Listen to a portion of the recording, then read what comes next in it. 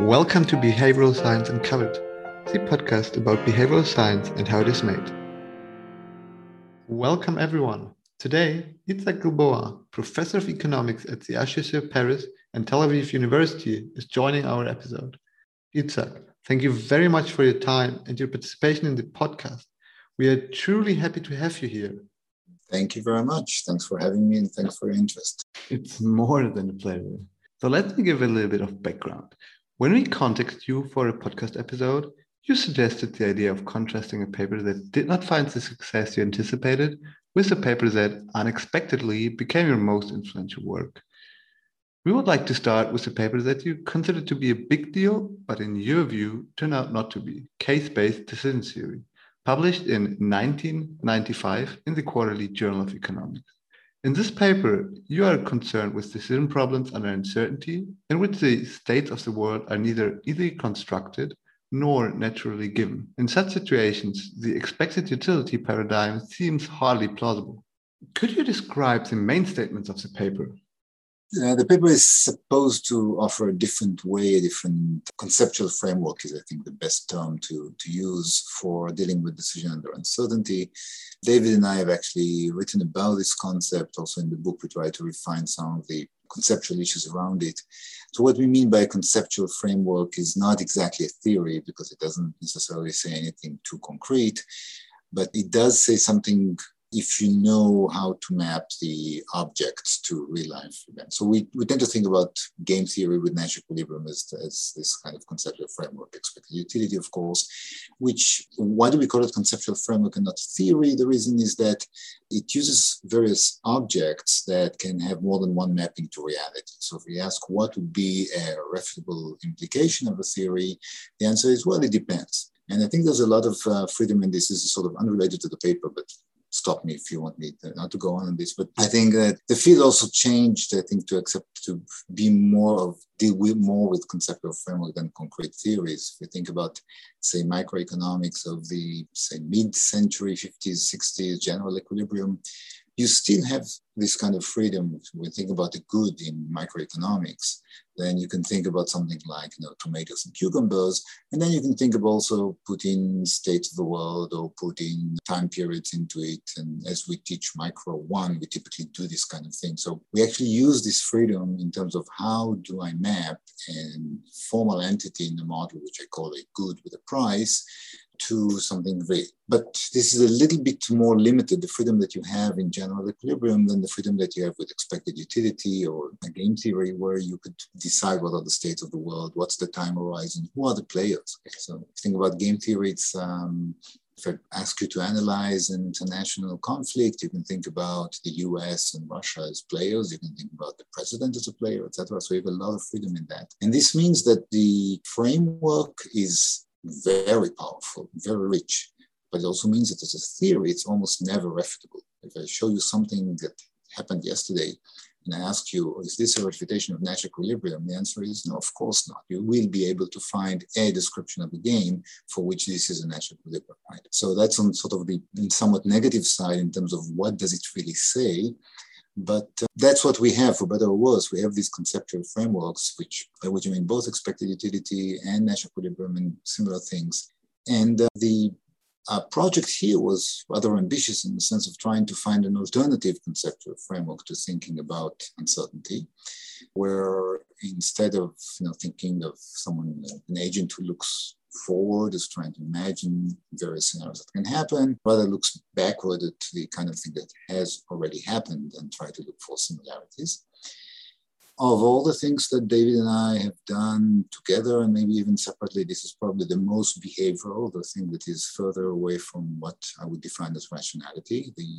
Further on, we went on to think a lot in the case-based project about things that I would consider much more rational.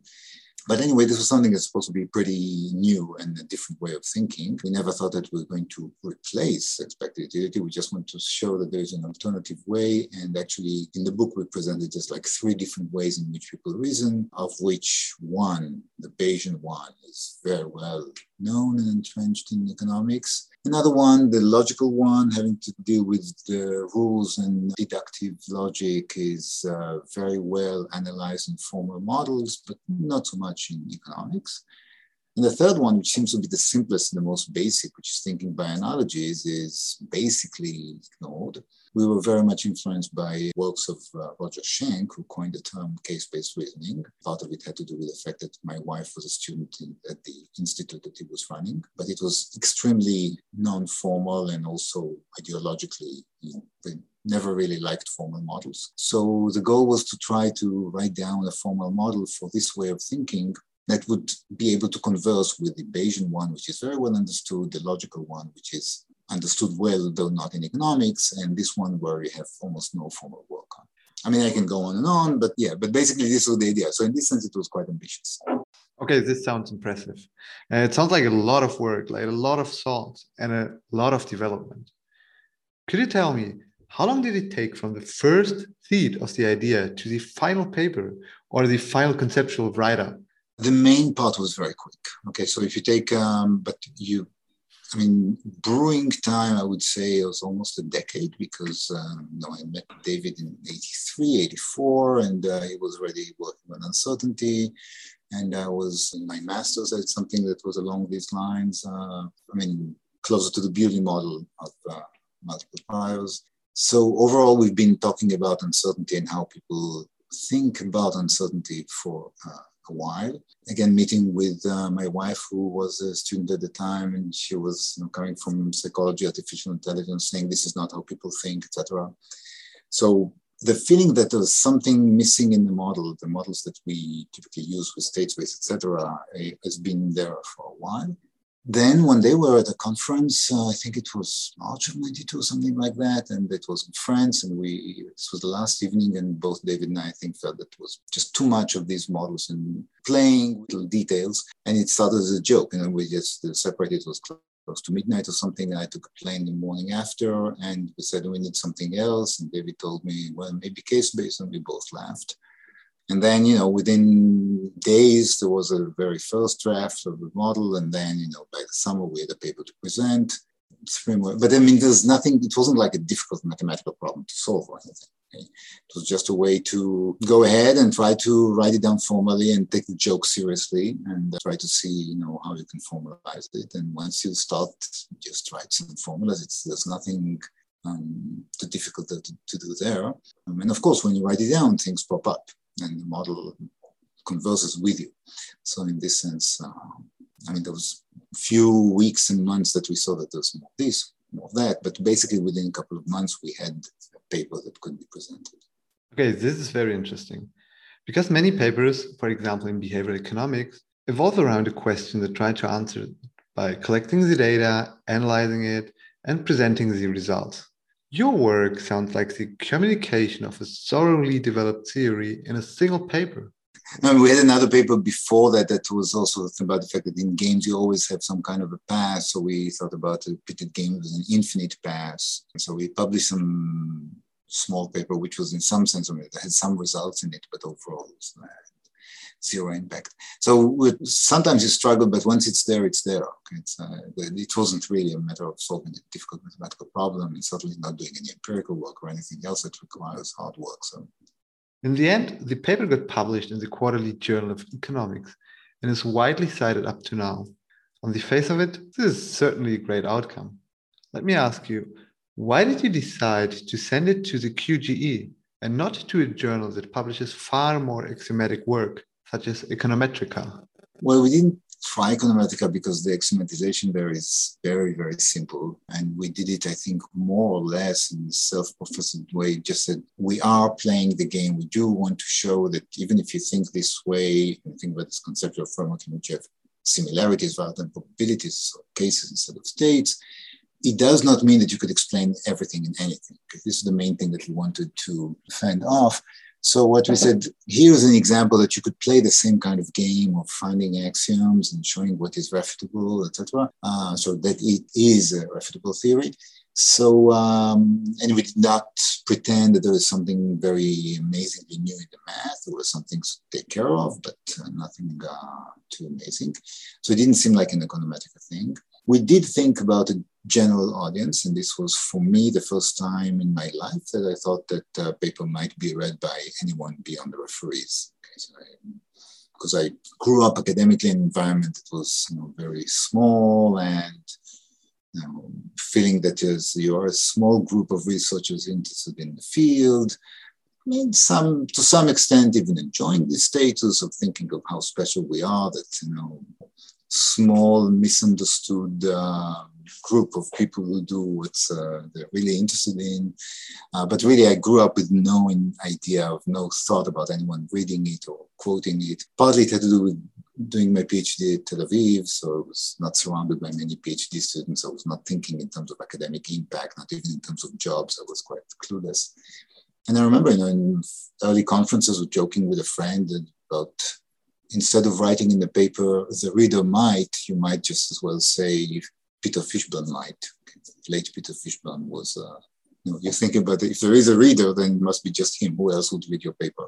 This was the first time that I was at least thinking in terms of, well, maybe someone's going to read it. Maybe someone is really going to use it in slightly more applied work.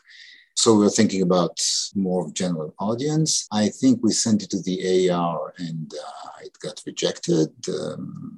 One of it maybe was reasonable, another one was not showing, much understanding of the paper, but okay. And then there was another paper of ours, case-based consumer theory, which we eventually published. And this was somehow, I was giving the talk at Harvard and I got an invitation to send the other paper to the QJE. It was solicited by them. And it was at the same time, it was busy being rejected itself somewhere else. I think maybe also the AR, I don't remember.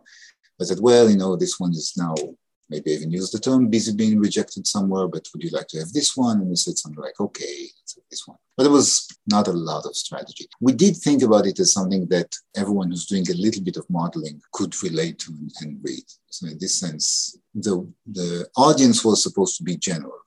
That makes a lot of sense.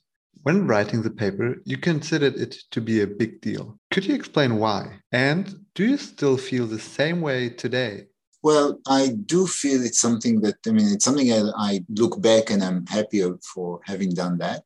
Okay, so it's an important milestone in my own work. I do understand why it has had relatively little impact on economic research, and I think I understand this much better than at the time. So in this sense, I think I feel differently. I would not have done anything very different about it. I would still, I'm still pretty happy for having written it and thought about it and played with the formula and having published it.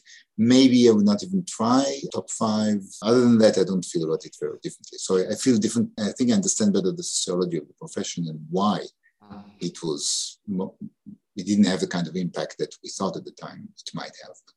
Well, to be fair, it got a lot of citations. So my question is, what do you consider to be successful research? And in what sense did the paper fail to meet your definition of success? Also, do you have conjectures as to why? It depends on what really you expect to get. And generally, again, I said I would not have changed much because I enjoyed thinking about it, writing it. And I did mention it as an example of a paper that when writing it, I thought it might have, maybe even should have had more of an impact. Because when you write it and say, well, we're writing so much in a given way of thinking, paradigm or conceptual framework or how you want to call it. And maybe we should devote some attention to something else too. So even at the level of the should, it feels like, maybe we should be less one track or single-minded about modeling. But I do understand that it's very difficult to change something like that and understand why it hasn't had the kind of impact. And would I do it any differently? I don't think so. Is it successful research? Well, in terms of citations, not really, not so much. In terms of my own feeling about it, I feel okay about it. I don't think that I know that I can do many different things, and it's always nice to be cited, but luckily for me, it's not my first goal because I'm not very good at getting cited, so at least not intentionally. So in this sense, it's okay. I don't want to say that I don't care about the people out there, etc. Everyone likes to be cited, etc., etc. But it's not my main goal. It's not that I'm sitting there and thinking, okay, how am I going to get more citations or to be more famous? So in this sense, I don't think, for me, it's still successful in this sense because I feel okay about what we've accomplished there. I do understand why it's very difficult for that reason that it is new, but it's very different and there's a huge cost involved in switching from one conceptual framework to another. And this also explained to us by some colleagues, etc. said, what you're asking slightly more applied person to do, writing a model, is to just start from scratch and forget about everything they know and everything they've done and everything the literature has done and try something completely new where, even the most basic problems have not been analyzed yet. So there's a huge cost there. And most authors and readers will not be willing or not have the time to try to go through all this and see applications in this very new thing. So one thing that I figured out is that it's much easier to make changes that are relatively small, more evolutionary than revolutionary, and get people to look at what you do. Well said. The paper that you cannot humbly downplay the influence of is Maximum Expected Utility with Non-Unique Priors, published 1989 in the Journal of Mathematical Economics. It is listed as the most cited and the most relevant paper in the Journal of Mathematical Economics. Also, it is in the top 1% of the most cited papers across all economic journals, according to ADS. The results in the paper can be interpreted as an extension to the Bayesian paradigm. Instead of having a unique prior probability over states, individuals entertain a whole set of priors and then decide according to the most pessimistic one. Compared to case-based decision theory, it is a mild deviation from the classical expected utility theory framework. Could you summarize the main results of the paper and how its assumptions differ from case-based decision theory? Also, why did you think this contribution would not be a big deal?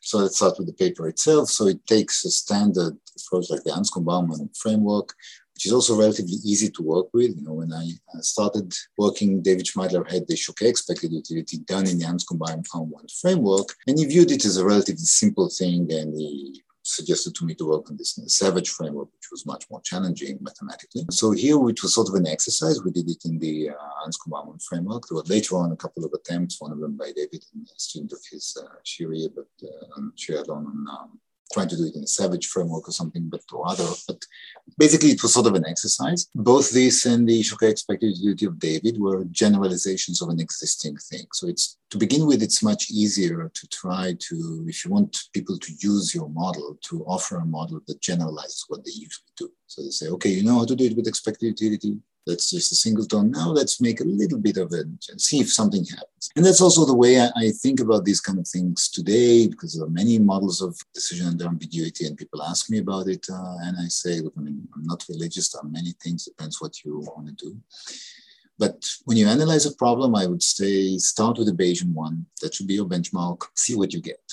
If and when at some point you see that things cancel out, then you should prick your ears and be a little bit suspicious, because I don't believe that in reality things cancel out as neatly as on the blackboard. So if you find out that the plus expectation and negative expectation somehow canceled out, that's the time to think maybe I should tweak the model a little bit, and then maybe it's not so important which model you use. So Max-Min could be one of them, could be others.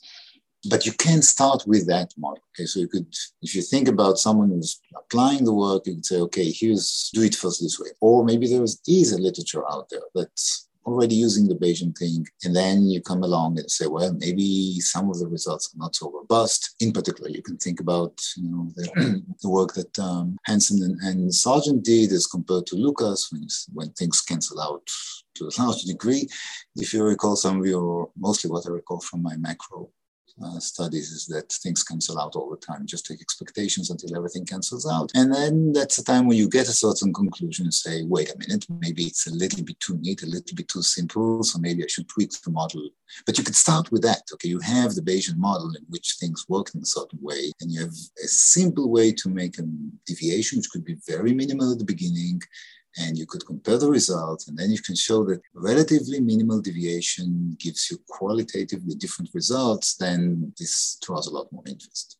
It's much harder to do that with a model that's completely in a different language. Okay, if you say, okay, we don't have states of world, we have cases, we don't have probability, we have similarity, then the things are not on par. You don't know even how to start to compare them. And if you don't have the bulk of the literature that's in the language you're using, then there's no obvious comparison. So in this sense, it's working within a given language paradigm, or to be precise, it's not a language or a paradigm, it's conceptual framework is the most precise term we've come up with.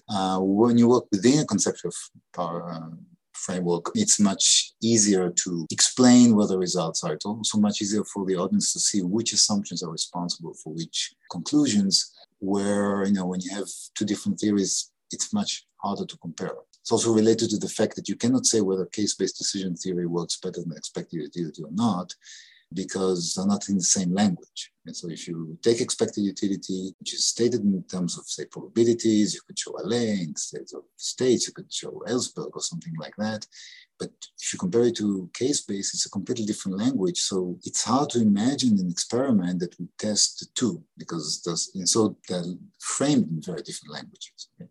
So anything that's framed in terms of states, I can think of many phrasings in terms of cases and vice versa, which means that it's hard to imagine a test that would compare the two. That's exactly the same reason that it's much easier to take an existing model in applied work, semi-applied work, and tweak it a little bit to get something else. If you work with the same conceptual framework, when you try something else, you need to change everything. Yeah, I agree with that. It's much easier to understand novel ideas if someone is already familiar with the overall framework.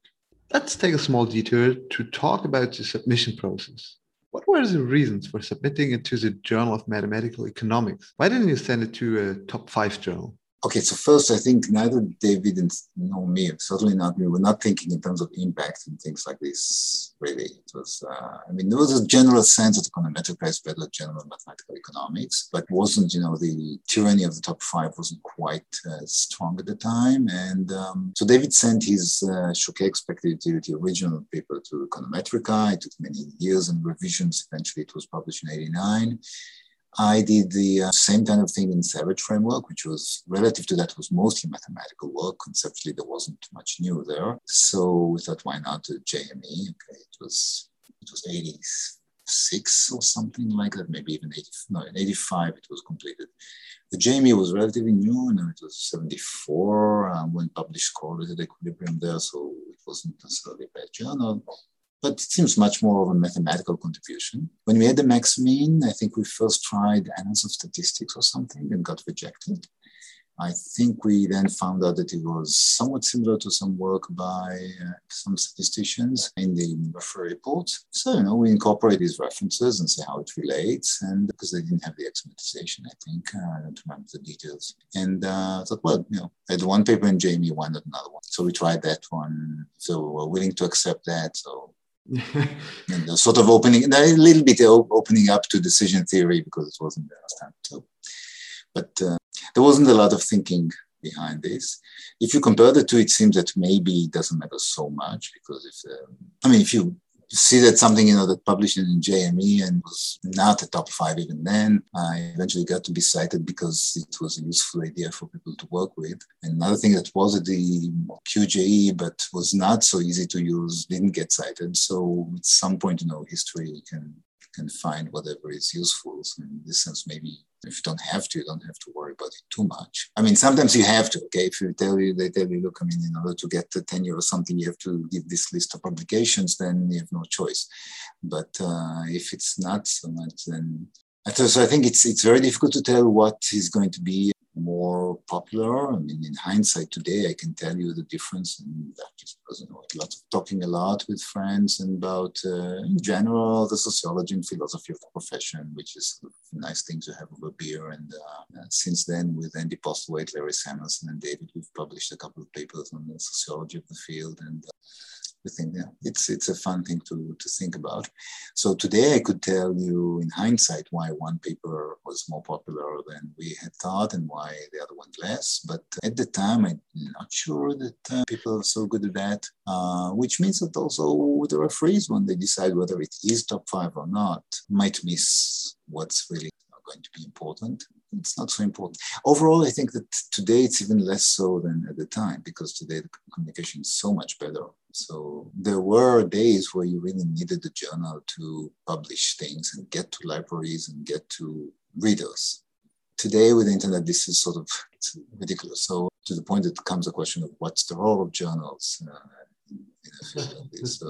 Because it's really just supposed to be some kind of quality assurance. But there were days where you really had publishers who invested time and money in the typesetting and the reading and so on, and sending things to papers, to libraries. And if the paper didn't get to the library and there was not proper typesetting, then readers would have a hard time reading it. So to summarize, in the past, journals were the means to publish and get your work into the scientific ecosystem.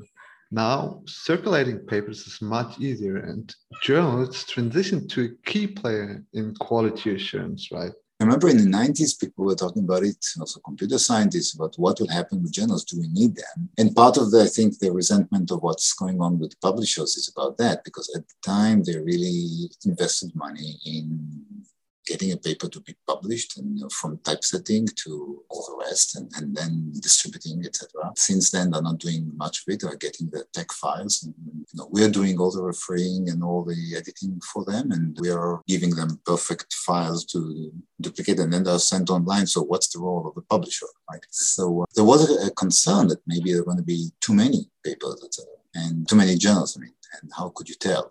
And, some people speculated that maybe you just have, okay, here's Raphael's list, and Raphael is well known, and therefore we know that, whatever he read this month, just like a movie critic or something would be the thing that people would follow. And maybe that's part of the reason why we have a top 5 as such because people are saying this is a top 5 paper, this is not a top 5 paper. It's really just about, is the paper so important, right?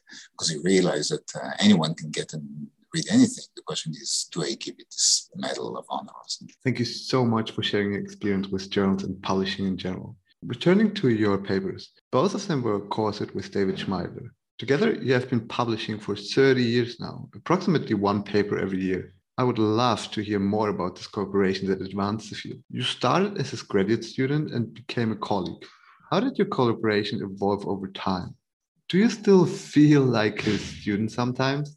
Well, I guess to some extent you always do. And there's, of course, like a parent-child relationship in this. And that's sort of, I guess, normal and also very positive when it works well. I think we're sufficiently different in the style to make a good team in this sense, because I'm much more enthusiastic about the things that come up, and David is much less and much more critical. So it's sort of a good balance. I think that if I were to work, and I've had colleagues who are much more like me in terms of the emotional reactions and the excitement, and let's write it down, etc., and then you get stuff out that maybe should not have been written. And if David's case, I think it's the opposite. If you put him with another David, then there'll be some great ideas that will never get written because it's too critical.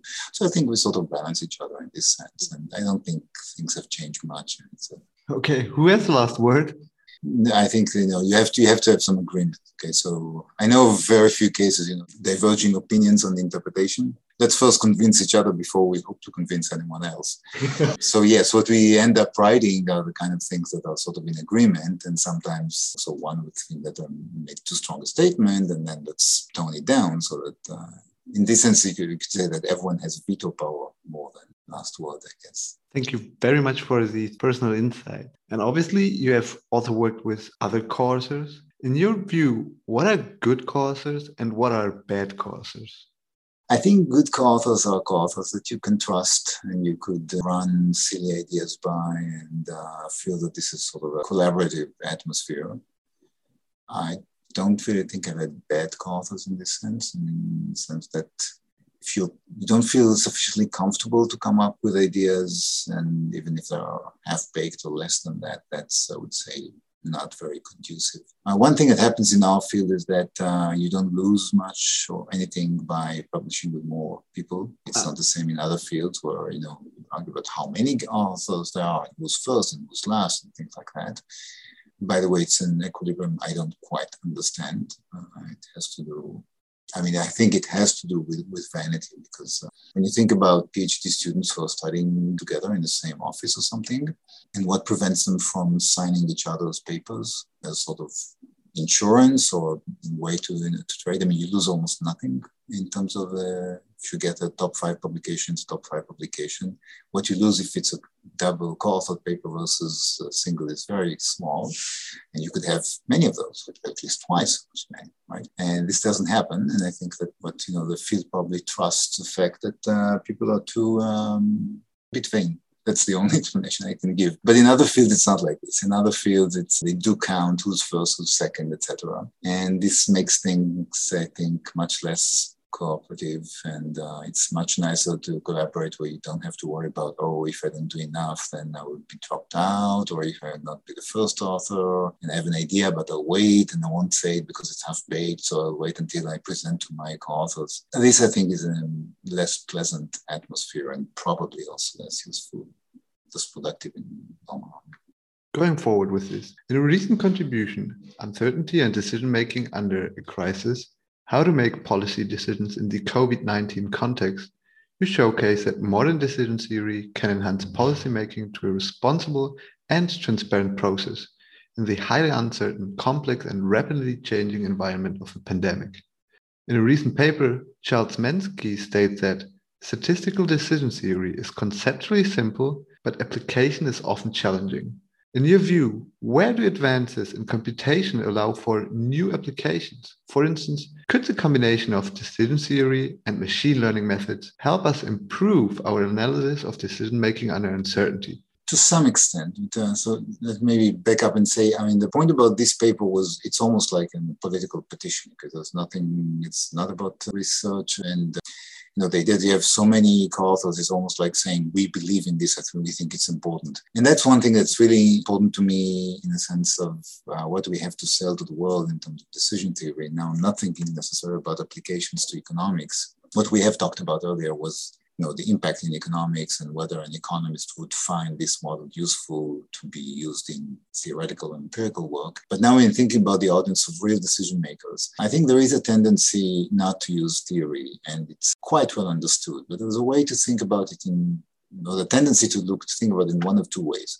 Either the problem is very simple, well-defined, and then I can program it and solve it once and for all. So if you think about an application like Google Maps or Waze, if you talk to decision makers and say, here, I have a new idea for you. I'll teach you Dijkstra's algorithm to find the shortest path in the graph. They'll say, who needs that? Okay, so just get one programmer to do it once and for all, and we could use our work forever on our phone, and that's it, right? And that's practically what we do with Waze. So they don't need to know decision theory, because you just need someone to do it the right way once and for all. Then there are kind of problems that we don't fit the model so easily. And suppose, class of students, and I say, if you ask me how to invest your money, the first thing they'll say, look, if you have money to invest, you probably know something I don't. So, I mean, who am I to tell you how to invest your money? But going all the way and saying, okay, let's forget about it and just use my intuition is also not right. This is what many of them would feel, and the conclusion would be either it's a well-understood problem that I can put on an application on my phone, or it's something that only intuition helps and therefore decision theory is not useful. The conclusion in both cases that I don't need decision theory, which is quite convenient if you don't want to study that. I obviously have a vested interest in saying that's not the case and that decision theory is useful after all. But having admitted this conflict of interest, I do seriously believe that many problems are in between, in which decision theory cannot give you the right answer, but it can be sort of a consistency test or testing the hypothesis you have or things. So for instance, now you want to buy a certain stock, you want to start a certain business. And I'm sitting there and I cannot tell you whether it's right or wrong. But I can say, before you actually make a decision, let's sit down and post hoc, try to support the decision you're going to make with a model.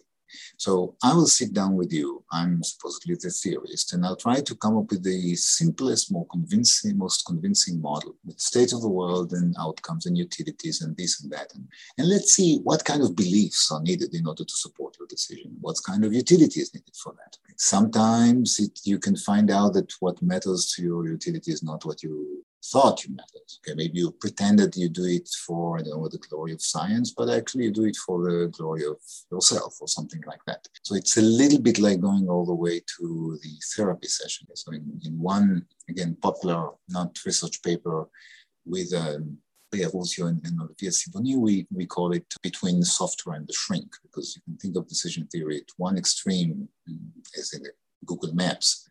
It's just a piece of software, gives you the answer and that's it. No point in arguing. On the other hand, it's like a therapist who helps you understand yourself. Okay, what really matters to you? What are your beliefs? And then you look at it and you may like it or not. And you can say, well, maybe I'm a bit too paranoid. Maybe my beliefs are hard to be supported and things like that. And given the fact that the therapist also knows about psychological biases, they can help you in maybe making a decision that's better for you. So I tend to think of decision theory as somewhere along the gamut. I mean, the application of the decision theory is sort of a dialogue between the decision maker and decision theorist. One extreme is that the decision maker says, here's my problem, gets the answer, no argument. The other extreme is just saying, here's what I'm going to do, let's try to understand what I'm doing better. In between, there's room for a dialogue. So that's part of what we say there. But the other part, and that's somewhere where probably Chuck Munsky and I would disagree, and this is that to me, it's very important that the language of the dialogue is also subject to that. So in the sense that, suppose we're thinking about lockdowns and no lockdowns for COVID, and I ask you, what's the probability of so many severe cases in 20 days from now? And you might look at me as a decision maker and say, I don't know, I can't put the probabilities on this or something like that. So it's very nice that you have these models, but they're not useful. So let me just make decisions the way I'm used to. And then I'd like to say, you know what? Okay, wait on. I understand this is a bit too strict for you, but we have other models. We have models without probability. Or you can't even write down the state space. Well, wait, we have models that don't even use state space. Or we have models with multi-criteria decision making. Things like that. So it's important in this kind of dialogue that we decision theorists have a wide range of models so that we could offer alternatives that the decision maker would feel comfortable with. Okay? And that's part of what we try to say in this paper on COVID, specifically that it's probably very difficult to come up with probabilities and to expect decision makers to put exact probabilities on the eruption of epidemics or things like that. And it's important for us to be able to offer a variety of models. And in this sense, this is quite orthogonal to what we discussed earlier about decision theory, because the application of decision theory within economics tends to be conservative, and partly for a reason. And part of the reason, partly for a reason, I mean not conservative just because people are lazy, but conservative because there is what I call sometimes the Grice principle of the scientific Grice principle. So let me just say in 2 words. Paul Grice had this principle in philosophy of language that says that a natural utterance often says more than what it says, because we have sort of understanding that you say the simplest thing that conveys the message. Okay.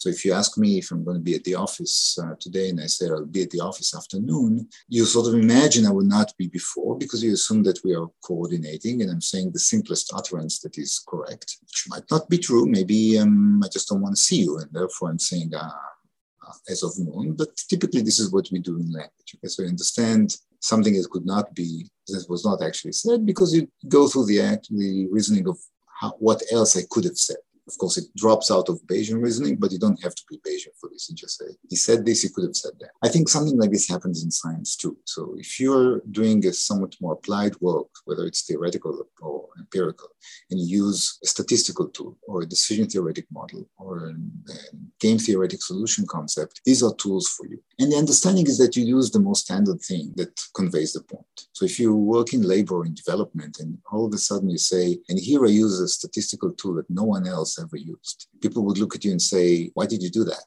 Probably didn't work for you with the other thing, right?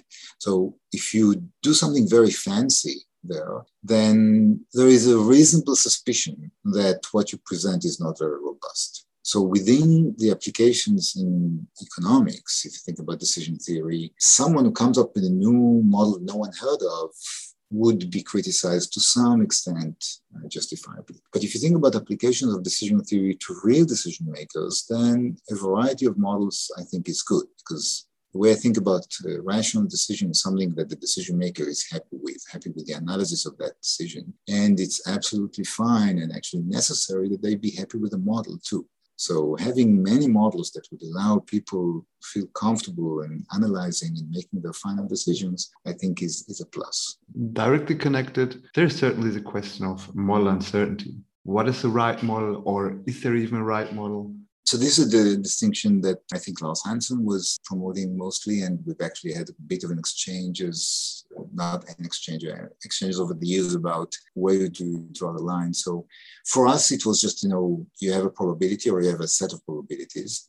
But for him, I guess, coming from the background of econometrics, there was this distinction between misspecification of the model or of the parameter. So we wrote it with these 3 layers, trying to find the qualitative distinctions. But basically, yes, there are several layers of uncertainty, and I think Hansen is maybe the one who most prominent in advancing the fact it's not only 2, but 3, that it's not at all in the model. Might somewhat be related to things that you're not aware of, or things that are not even in your language. I would love to talk much longer about this, but unfortunately we are running out of time. So to conclude this episode, I would like to ask you a few questions about your work environment and the way you conduct research in general. You are publishing approximately 1 to 2 papers yearly, and you wrote more than 5 books about decision theory. Along with your academic commitments, you are also chair of decision science at AXA. How do you find the time to manage all this? How do you structure your working day to have even time for this podcast? It's just a matter of personality, in the sense that I tend to do the things I dislike the most first. So I start with the home chores and buying things, and then dealing with paperwork and so on. So often I get to write only very late. But no, writing research is the fun thing. But I don't know if it's so special. I mean, I think there are people more prolific than I am. Basically, when you get to write, often it's the kind of thing that you've been thinking about anyway quite a bit. You could start with a random comment over a beer with a friend or a colleague, and then you think about it here and there, and by the time it gets to something worth putting down on paper, even if it's not the entire paper, but something that's worth writing down a model, then it's relatively well understood, I think. Okay, that partly resolves the puzzle. We arrived at our last question. What single piece of advice would you give to early career researchers trying to write a publishable paper? I think it's important to ask yourself what the goal is. For instance, we mentioned the top 5 things, and in the 2 departments I belong to, we dropped this kind of a requirement. A friend years back, when I was chairing the department at Tel Aviv, I told my friend, a colleague, that we demand top 5 publications, or 1 or 2. And he asked me, let's say that all us old tenured guys don't send any paper to top 5. How many people can meet this standard a year? So just take the top 5 papers, how many they publish, multiply by the number of co-authors, and find this. And the effect is that many departments like ours drop this requirement. So if you have to, and you know that your department will never tenure you without the top 5, okay, so you have to be more ambitious. But other than that, I would think try to do things that are combination of would make you feel good about yourself and be long lasting. And in this, try to find some balance between not to do something that will be like 15th generation variation on something well known, and not to ask the field to change everything and begin from scratch. So try to balance these things and find something that is still interesting enough for you to work with and interesting enough to other people to read. Okay, great. Personally, I will follow this advice. It was a pleasure speaking with you. Thank you very much for your time joining the BS Uncovered podcast, despite your tight schedule. It was great to hear about the contrast expectation versus actual success of your 2 papers. I'm sure that our listeners enjoyed learning about research in the field of axiomatic decision theory and your work in improving the expected utility theory framework. Thank you so much. Thank you.